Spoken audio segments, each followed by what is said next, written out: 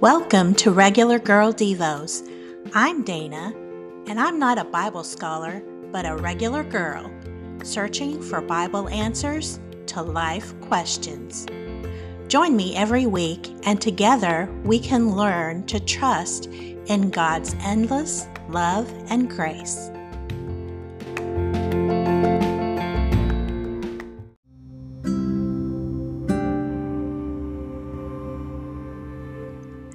When we pull up our roots and make a move, we often miss the people, places, and things we leave behind. Several years ago, my husband and I moved to Chicago. We were leaving the only home we had known together, and although we were excited about the opportunities, moving was a gigantic leap. We found a place in a beautiful little suburb. Our house had a large wooded lot with the trees turning gorgeous colors in the fall.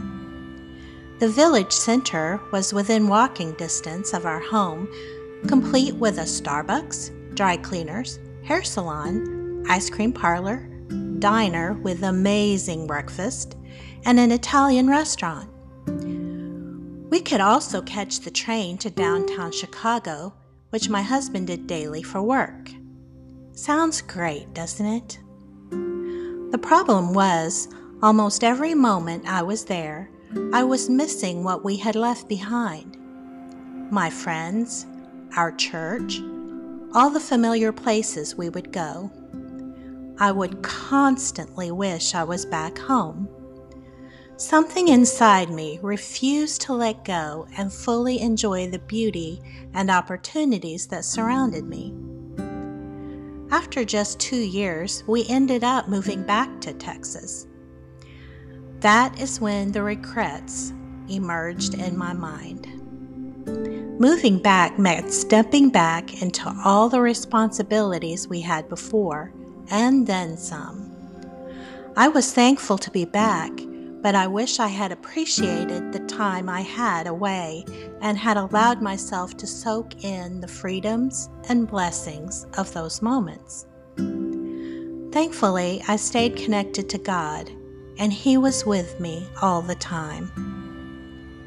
No matter where we go, we can always keep rooted in God, except wherever you are, even if it doesn't seem like the best location.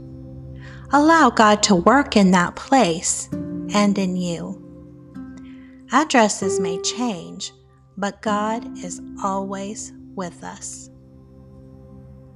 Ephesians 3:14 through 20 instructs us. My response is to get down on my knees before the Father, this magnificent Father who parcels out all heaven and earth. I ask Him to strengthen you by His Spirit, not a brute strength, but a glorious inner strength, that Christ will live in you as you open the door and invite Him in.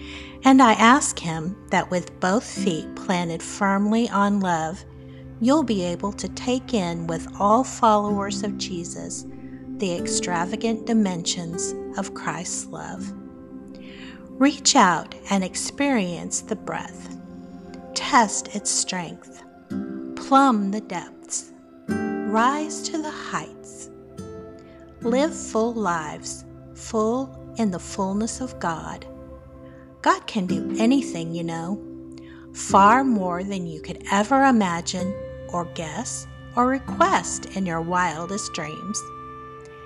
He does it not by pushing us around, but by working within us, His Spirit deeply and gently within us.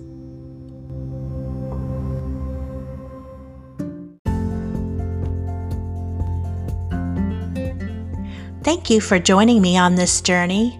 Please consider monthly support of my podcast at anchor.fm.